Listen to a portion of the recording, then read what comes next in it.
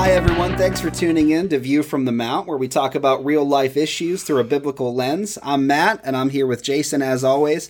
This is episode 4 of our podcast here, and today we're going to be talking about sexual integrity and how we as Christians ought to deal with sexual temptation and those sorts of issues. Absolutely. One of the things, just kind of from the outset, if you're a parent and your kids might be listening, or if you're a kid, we do want you to know that this is sensitive material. It's not crude, it's not vulgar, it's biblical, but there is sensitive issues, so we just want everyone to know that from the start. Yeah, it's probably a good idea as Christian parents to kind of have some of these discussions with your kids, but it's probably best for you to listen first and then kind of address this however you see fit in your own family. And so I guess maybe we start out by talking about, this is a big issue that many people deal with, especially in the church, and, what are some of the implications of that, do you think?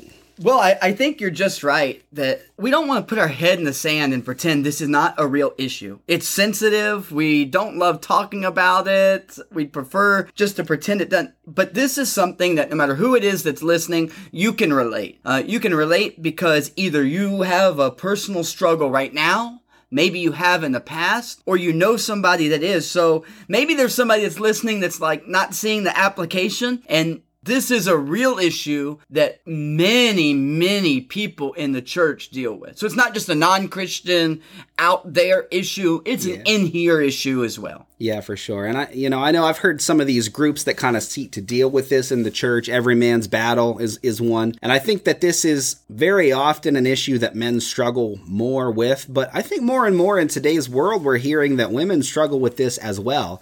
I don't know if that's becoming more of a problem or if it's just now becoming something that's getting more attention. But you've got kind of this tension in the church, especially where some people kind of pretend like this is not a big deal. They've developed this sort of worldly attitude of, sex is just part of life. It's part of being a grown-up. This is how we were built. This is a part of how we interact with people. And then, maybe the other half of people, they know it's a big deal. And so they hide these kind of temptations. They're having a real struggle and they're so ashamed of it that they hide it and they pretend like it's not a problem. And then it eats them up and they wind up acting on those impulses. I think that's true, not just like collectively in how we view the church, but also with how individuals look at their own lives. So some people might look at their life and be like, either what I'm doing, whether it's looking at pornography or some other crossing lines, it's not that big of a deal. Some people will pretend like it doesn't exist. They really might think that this issue does not exist. I think that's incredibly naive. And I don't know the numbers. I'm not a big fan of statistics because you can usually find a statistic to say whatever you want it to say. Sure. But I imagine that if you were just to look up statistics, Christians, pornography, something like that it would be astronomical. I'm guessing that it would be a surprise to most people if we found those, not just pornography, but how many people are having affairs or other things like that. I'm guessing that the numbers are far more than we could even just say is a little issue. It's a big issue, widespread issue. Yeah, for sure. And, as we kind of already said, we're going to just come at this from the angle that we admit this is a problem. We know that the Bible says that sexual integrity is important. Sexual immorality is spoken about over and over again in the scriptures. And so we're just coming from a position that we know this is wrong. This is a problem. We're not trying to establish that. We're not trying to define that either, Matt. We're not going to try to define what sexual purity is. We're coming with this from the angle that you're concerned about purity of mind, purity of heart, and that any illicit sex outside of marriage is wrong, is sinful. So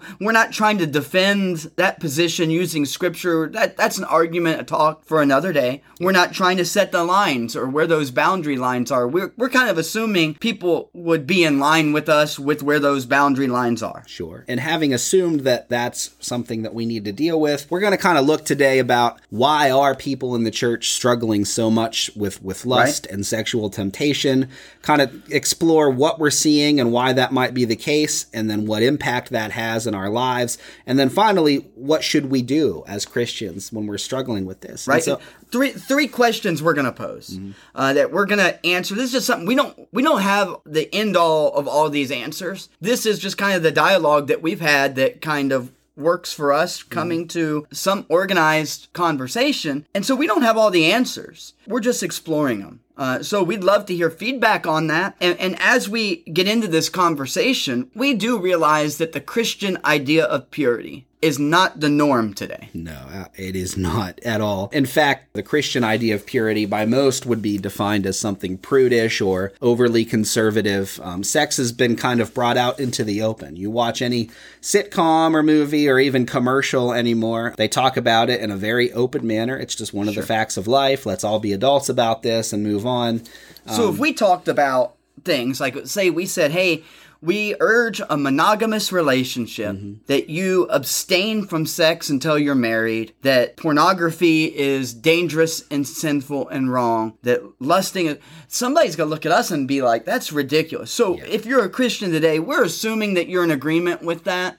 If not, if you're having doubts about where the lines are, you need to have a conversation, a different kind of conversation. Yeah. But Matt, the first question kind of posed to direct our conversation is this. Have things changed? Is this more prevalent today than it ever has been? I mean, my first knee-jerk reaction was to just to go back to all these cultures over time, to, the Old Testament cultures, what they encountered in Canaan, what we see in Egypt, what you might have seen in, the Mayan culture or the Greek culture. Sex and sexual promiscuity has been a huge part of many, many cultures for a long time.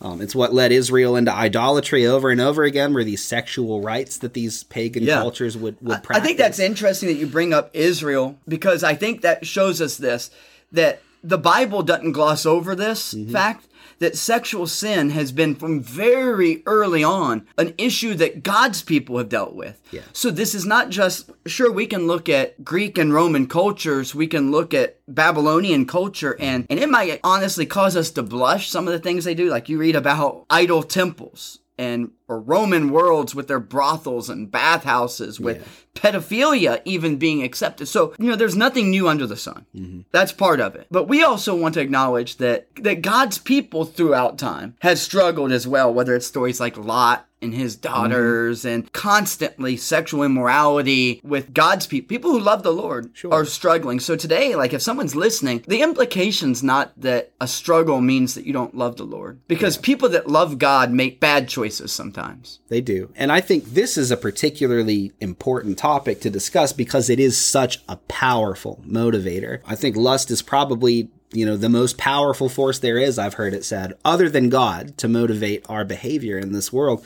And Ephesians 5 talks about it, and it equates it to idolatry. I mean, if there's something that has the ability to dethrone God in our lives and take that first place, it is our sexual impulses. Absolutely. And so, we kind of talked about, over the course of human history, this has always been a problem. I think there have been cultures where sex was just a central part of even their worship. These pagan temples would make it almost a sacrament to sleep with these temple prostitutes. But I guess what we're really asking is, have things changed in America? Well, human hearts haven't changed. They have not. I think that human beings have always struggled. And I know that we might want to look back and be like, that's not the way it was back in the 40s, back in the 1700s. And I'm kind of this history nerd, and that's not completely true. I mean, you read of times in history where people have always been hypersexual. So that's always been an issue. But I think we can see where the issue is with us is, even in our lifetime, Matt, I'm 38. It certainly seems that what's accessible, that what's tolerated, has changed quickly in our culture, in our lifetime. It has, for sure. And yeah, people look back to those other eras, the 40s and 50s, and I'm sure people were getting up to no good, sexually, just as much as they might be now. But it was a hidden thing. It wasn't right out in the open. You weren't seeing commercials for the Trojan Man or whatever, where people are sitting in bed talking about very suggestive things. And suggestive's being nice? Yeah, it really is. It's becoming more and more prevalent in our culture. And maybe that's where it's shifted. Even like if we use television and sitcoms as the gauge, and you go back and like they wouldn't even show a married couple in a bedroom, right? To where now it's not only unmarried couples, it's there's homosexuality that's emphasized publicly on television without the blinking of an eye, and commercials do this, and we're seeing the next step in that even with a lot of these streaming services, Netflix, Amazon Prime. They're starting to develop their own content, and apparently they're not subject to the rating restrictions that a television program is, because a lot of their new original content, it has, sex in it like an HBO show would. It's like watching Game of Thrones or something where it's just, you can see everything. I think with that, so what we're implying is this, that what we watch has an impact, it matters. Sure.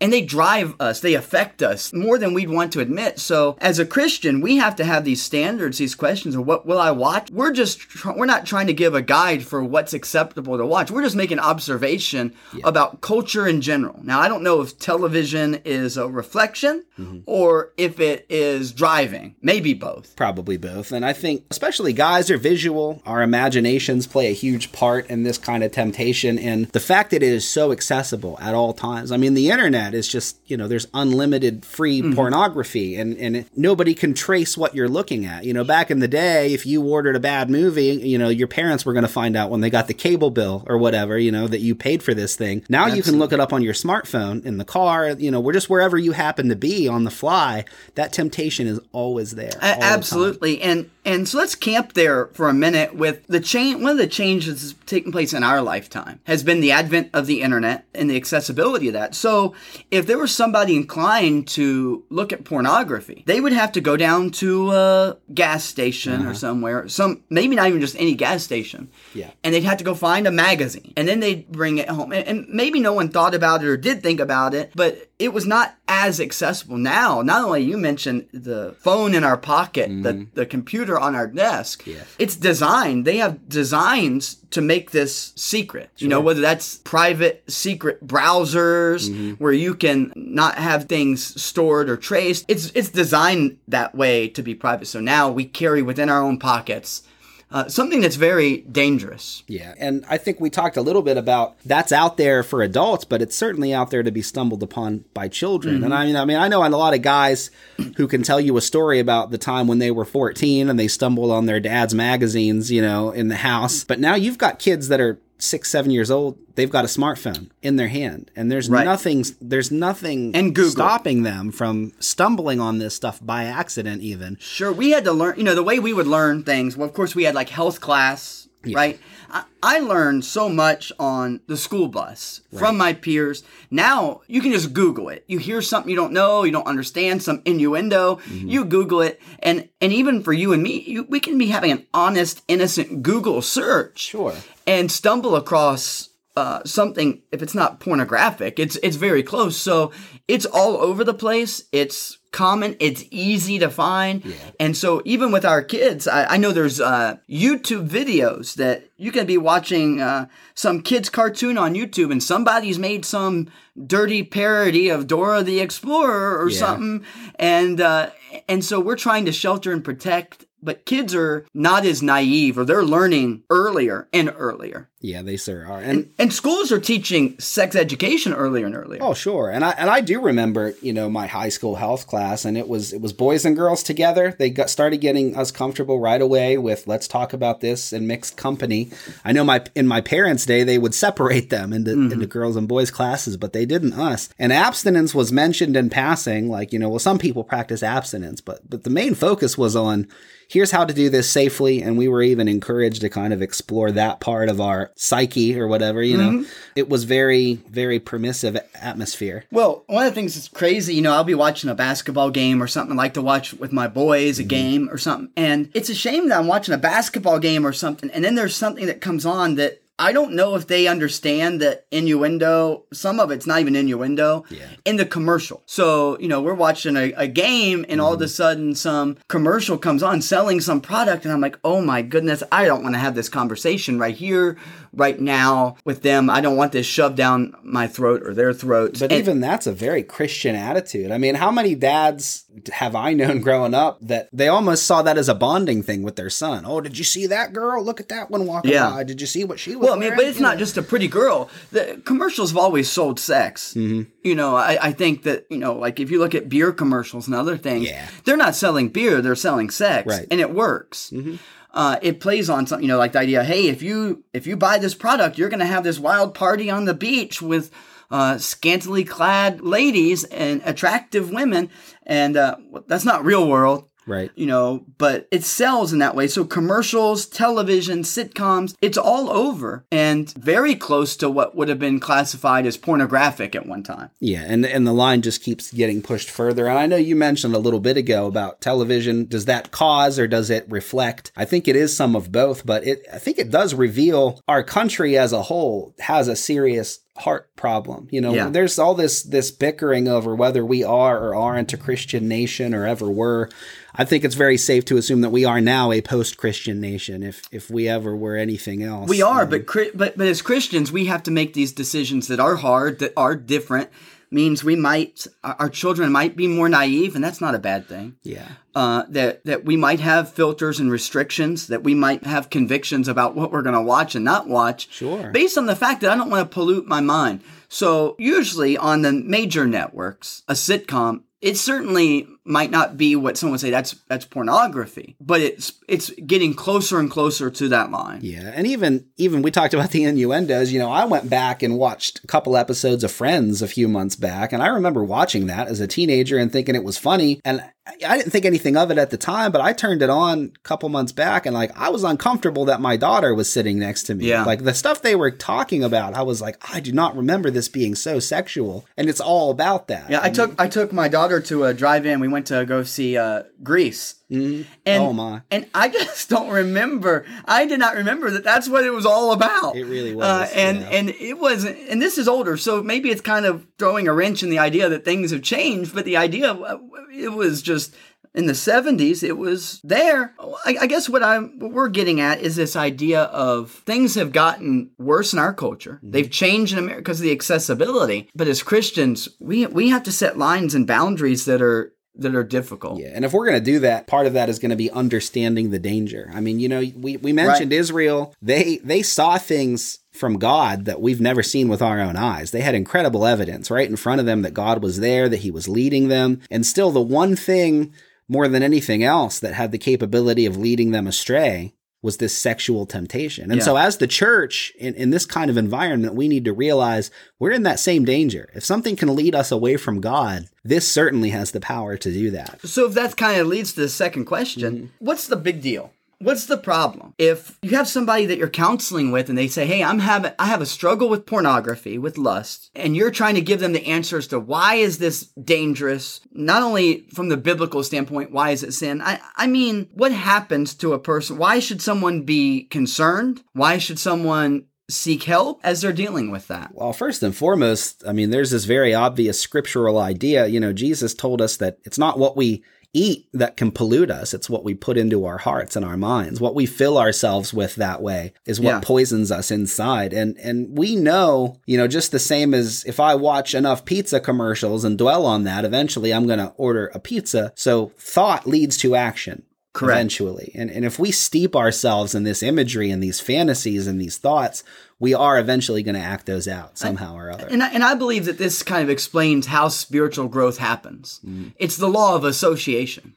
We become like that which we look at lovingly and longingly over time. And when our heart focuses on something impure, it is going to affect our character. Maybe you've heard the old quote, you sow a thought, you reap an action. Yeah. You sow an action, you reap a character. You sow a character and you reap a destiny. And I think that's true. I think you're right about that. So what are some of the ways do we think that's going to lead to action? We've got single people who are going to have premarital sex. You've got obviously action that you just perpetrate on your own with yourself. And then you've got married people who are indulging in these fantasies. And then we've got affairs that spring up from Absolutely. And I think that most affairs do not occur without some other sexual problem in the loop. Yeah. It's the nature of how any addiction, anything works, is eventually what somebody's doing doesn't do the job anymore. Yeah. So if someone starts out with a drug, they might use something casually or recreationally, but eventually it doesn't give you the same thrill or the same high. So you have to move on to something bigger, stronger, more powerful. Yeah. And so when somebody's looking at pornography, for example, there's always got to be a progression because it's how it has to work. It becomes more lewd.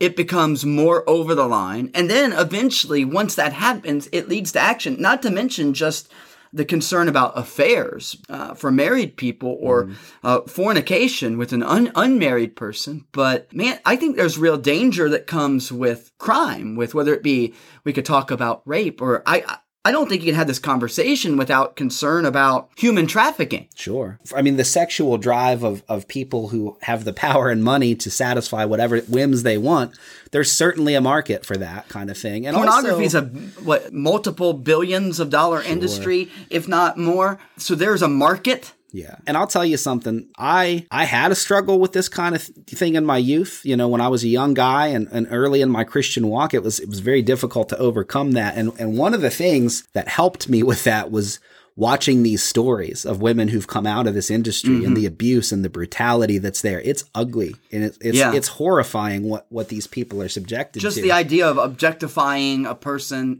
having a daughter. Yeah, and having a daughter absolutely changes things, because I feel like that's all I would be able to think about. The very simplistic answer to this, one answer is, if we're not watching it, if there wasn't a market, it's the supply and demand.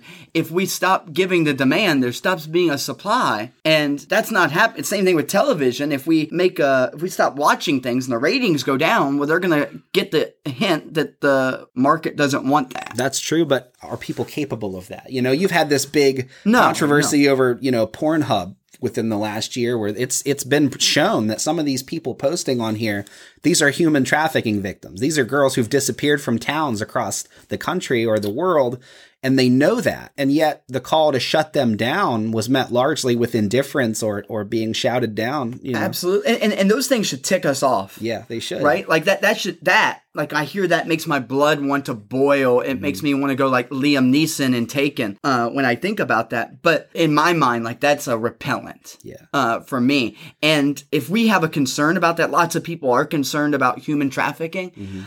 I think that we should have the conversation. Maybe the best thing we can do as men is just not watch, if for no other reason. It's not the only reason. Our personal moral purity is a reason enough. Sure. But if for no other reason, this disgusts me. Human trafficking disgusts me, and I'm not going to support it. But you have people justifying it. And when I hear someone try to justify something that very clearly has a direct connection to something like human trafficking, I hear an addict defending their addiction. And, you mentioned that in passing a few minutes ago, and that's not just some metaphorical, overblown comparison. It's a legit addiction that people do. Yes. They've shown medical studies. We know what happens to someone's brain when they become addicted. Sex does the same thing. Pornography does the same thing. Which is God's design for good. We've polluted it and made bad. I don't know if you've seen, and I don't even know where the research material might be. You could search for this, but like the way that the brain works, they've actually lit up people's brains and monitored the physiological reaction to somebody either looking at pornography or something. And it is equivalent, if not more than a shot of heroin. It is a drug. It is. And just like any drug, we mentioned you have to keep going further. Yep. A drug addict has to take a stronger dose, a stronger drug to get that same experience. A sex addict has to push the boundaries further and further. And so eventually they will act. And even if we're not going outside of our marriages, like, what are you taking into your marriage bed? Yeah. You're polluting this is the person you love more than anything.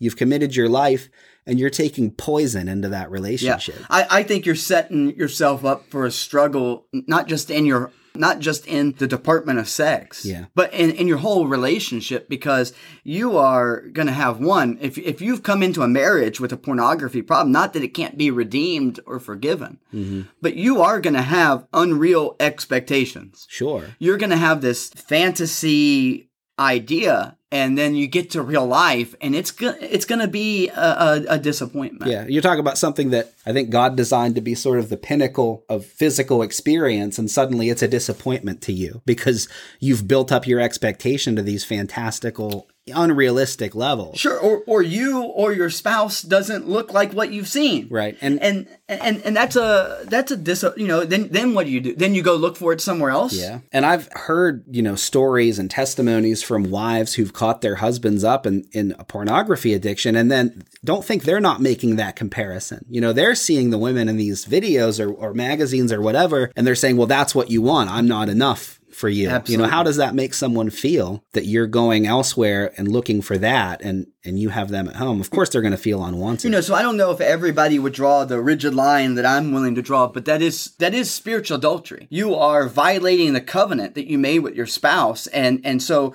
like, I think it's fair to say, like, at this point, if there's a persistent struggle, you need to figure out how you're going to rectify that and right that with your spouse. Yeah. Whether that's confession or whether that's repentance, that's a part of this equation. Yeah, because if we just let this run unchecked, there's no real hard limits to how far that can go. I mean, it's become fashionable to have open marriages and, you know, to have like adult sleepovers. I read an actual article in a major magazine about, you know, giving people advice on how to talk to your kids about how mommy and daddy are going to occasionally have adult friends sleep over. Like, that's pretty messed up in a culture that we're having that conversation. And so we've got to check this before it gets out of hand in our marriages and our relationships. And so I guess that kind of leads us to our last question is, as Christians, we understand this is a problem. We don't want to let this run unchecked in our lives and destroy our witness and destroy our marriages. So what do we do when we're having this struggle? I think one thing, Matt, is that if you're a man struggling or a woman struggling, obviously I don't know what it's like to be a woman usually. My understanding is that this is not just a male issue. Yeah. This is a man and a woman issue, that you're not alone, right? So if you're struggling, you're not the only one sitting in church on Sunday with this struggle. In fact, like, if we could just see into the hearts of people like God could, we'd be surprised. There would be some major surprises in the church as to where these struggles reside. So we don't want to beat anybody up. We don't want you to feel that you're alone, and we don't want you to think you've committed the unpardonable sin. Yeah, for sure. And I think sometimes, you know, in our churches, nobody is talking about this. And so it almost seems like somebody needs to be first. Somebody has to have the courage to say, like, I'm having a hard time with this. Well, you know, it's crazy. Like, say I preach on gossip. And, you know, kind of make it funny. It's kind of funny. I can joke, ha, ha, ha, you're a gossip. And a husband might elbow his wife, or they talk about something else and they elbow their husband. But man, you talk about sexual integrity or purity and boom, everyone's straight ahead. There's no elbowing going on. No. You know, it's not funny. It's not funny. It isn't. And so there is this side that, hey, if you're struggling, you're not alone. But there's the other side of it that it's not okay. No, absolutely not. We don't want to be cavalier about this and just talk about it like it's, you know, oh, it's just a fact of life. Well, we want to cut it off before it leads to action. Sure. And so one of the things is last podcast, we talked about confession. How do you think that connects to this? Well, I mean, we know that there's healing to be found in confession. James 5 tells us that. And there's also an accountability aspect that comes into confessing to someone. And I think, you know, early is better. It's a lot easier to confess to someone, hey, I'm having some impure thoughts, than to try to confess to somebody I've had an affair. And I don't think just that. I think, you know, we haven't really covered this. We kind of focused on pornography and lust. Right. I think there's an inherent danger with something like Facebook. Yeah. You know, crossing lines, flirting, sending a message to some old high school flame or coworker where you got this emotional affair brewing, and you're that needs to be dealt with before it leads to action. And I've in ministry, I've dealt with many people who have either confessed, been caught, or exposed on the other side of an affair. Yeah. And there's so much pain. I've never seen a sin where there's so much pain and hurt. What if somebody could have, before that ever got there, said, man, I'm crossing some lines. Will you pray for me? Help me. Hold me accountable. Yeah, and we've all heard stories like that about people who've just destroyed their families in these affairs. And I think one of the biggest lies that we convince ourselves of, or that Satan convinces us of, is, I could never do that. Right. And it gives us this security. And the Bible doesn't tell us stand firm in the face of sexual temptation. It says flee from it. Flee from it.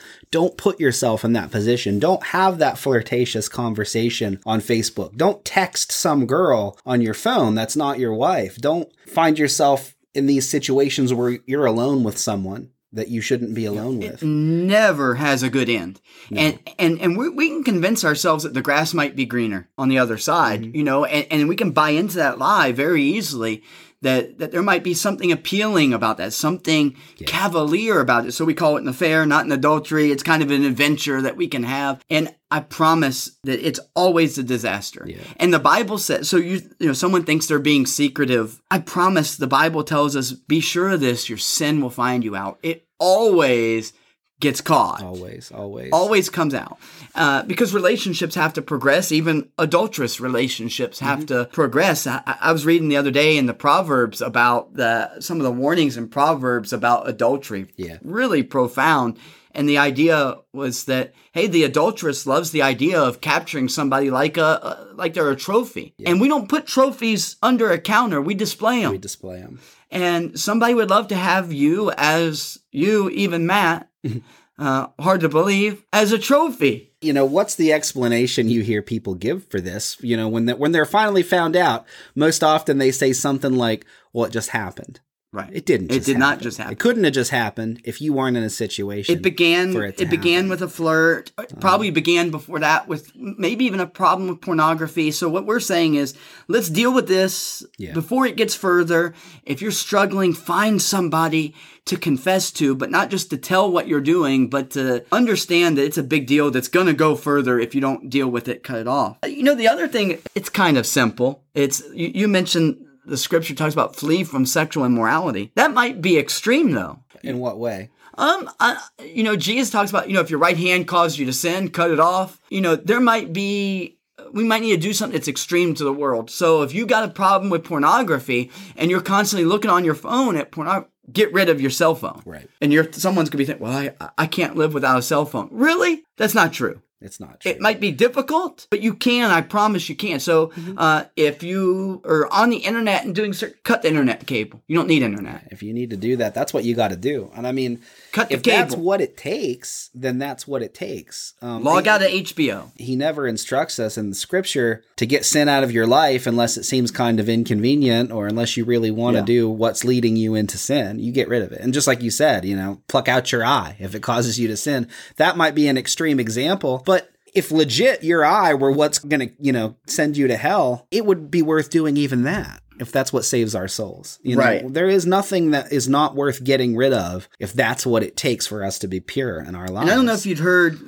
in the news, there were stories maybe a year ago about a conviction that Mike Pence, our vice president, had where he wouldn't eat somewhere, wouldn't meet a woman by himself. Yeah. And that was just to guard his integrity, not necessarily because he couldn't handle it, but he was just guarding his integrity and his reputation. He got made fun of ridiculously for that. He did. And we're seeing young guys facing that very thing. They're told not to objectify women, not to sexualize women. But at the same time, if a young guy tries to be chivalrous and hold up those values, then he's mocked and made fun of. I mean, so we do need to set boundaries. If you're in ministry, it might be, hey, you don't counsel with somebody of the opposite sex. Yeah. You just don't do that. And someone's going to be, well, I can handle it. No, you can't. Yeah. You can't.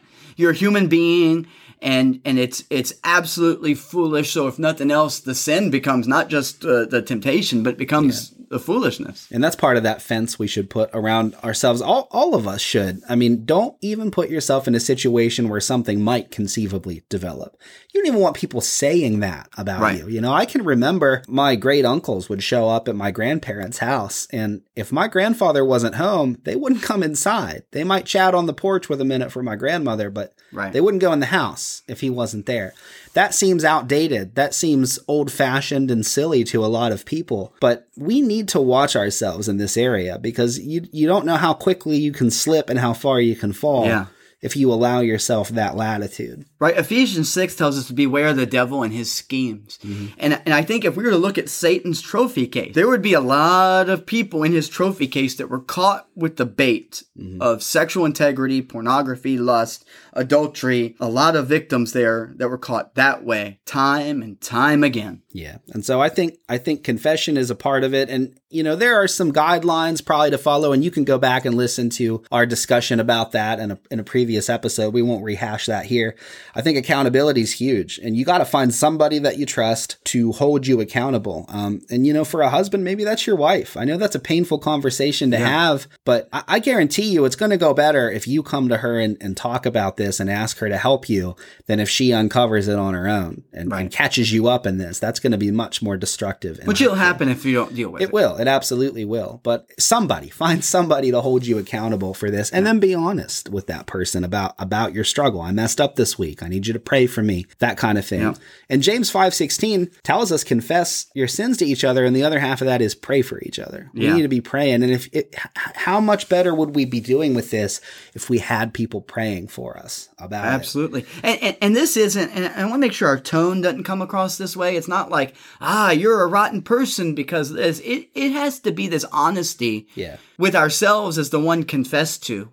As other people that, look, this is not just some isolated one-time struggle of some unique person. This is something we've all battled to some degree. Sure. Every man, maybe every woman, has battled this to some degree. So when someone comes like, hey, Jason, I've got this struggle, I'm not like, oh my goodness, I can't believe it. It's like, I completely get it. Right. And I think a lot of guys are even apt to be like, I'm glad you said something because I'm having a hard time with that too, or have had a hard time with that too. And then you've got this reciprocity where you can lean on one another. Yes. And get each other through that and pray for each other. And, there is a reason why Satan came after Eve in the garden when she was alone. He wants to isolate you. He wants you to be locked up in your shame. He wants you to think you're the only one. He wants you alone and vulnerable. And when we're sticking together on this, when we're praying for each other and lifting each other up to Christ, he loses his power to isolate us that way. And we have to trust that grace is sufficient. When we falter, godly people have struggles. And so today, if you're a Christian and you're thinking, man, I feel beat up, that wasn't the intention. It's good to feel convicted. It's good to feel sad over your sin, remorse over your sin. But we also want to know that God's grace is sufficient in our weakness and our struggle. So let it be a fight, let it be a struggle. At the very least, we want to conquer and we want to win and we want to overcome, but fight it. Don't give in to it. Don't just say, this is just what I'm going to be or what I'm going to do. I mean, fight it, feel guilt over it, confess it. Yeah, for sure. And actually, I think that we're about out of time on this one. Yeah, absolutely. Just last quickly, there probably are practical things always, whether that means there are programs and software available that people can use on their computer that would do this accountability check. That might... there's, I think, Covenant Eyes is one. Right, like, so if I wanted to go to you, anytime I went to any site that was remotely questionable, it would send you a report of where I've been and what I've done, and I'd have to answer to you. We encourage you to check those things out if this is an issue for you, but any work you do, guarding your purity and your integrity, is a worthwhile investment. It is. It's not old-fashioned. It's not outdated. It is worthwhile. We should be protecting our witnesses. We want to be pure, and there's so much that even in our culture, it makes it difficult. So we understand the battle. And what we're up against. So. And so if you're listening on a platform that has a comment section, we encourage you to kind of put your 2 cents in. Maybe you've got some suggestions that would be helpful to somebody. Maybe you know of a resource or a peer support group or just something that someone who's struggling could benefit from. And we'd love you to go ahead and post that and put that out there for people because we know there are people who are hearing this who need that information. We'd love to hear stories of victory as well. If you have a story where you've had a struggle overcome, I think testimony is powerful. We'd love to hear about that. You can either get in contact with us, message us on the church website. There's contact us information, and those are sent directly to us. We'd love to hear those stories or advice on how we as ministers might be able to help somebody that comes to us with a struggle. And so we really appreciate everybody listening. We'll come back around to this topic and talk about some other aspects of it at a later date. It's a big topic for one episode, so we can definitely hit this again from another angle. We appreciate everyone who's listening. We just encourage you to hit the subscribe button on whatever platform you're listening to. It's on our website at lakemountchurchofchrist.org, along with some other sermons and lessons that you can access there.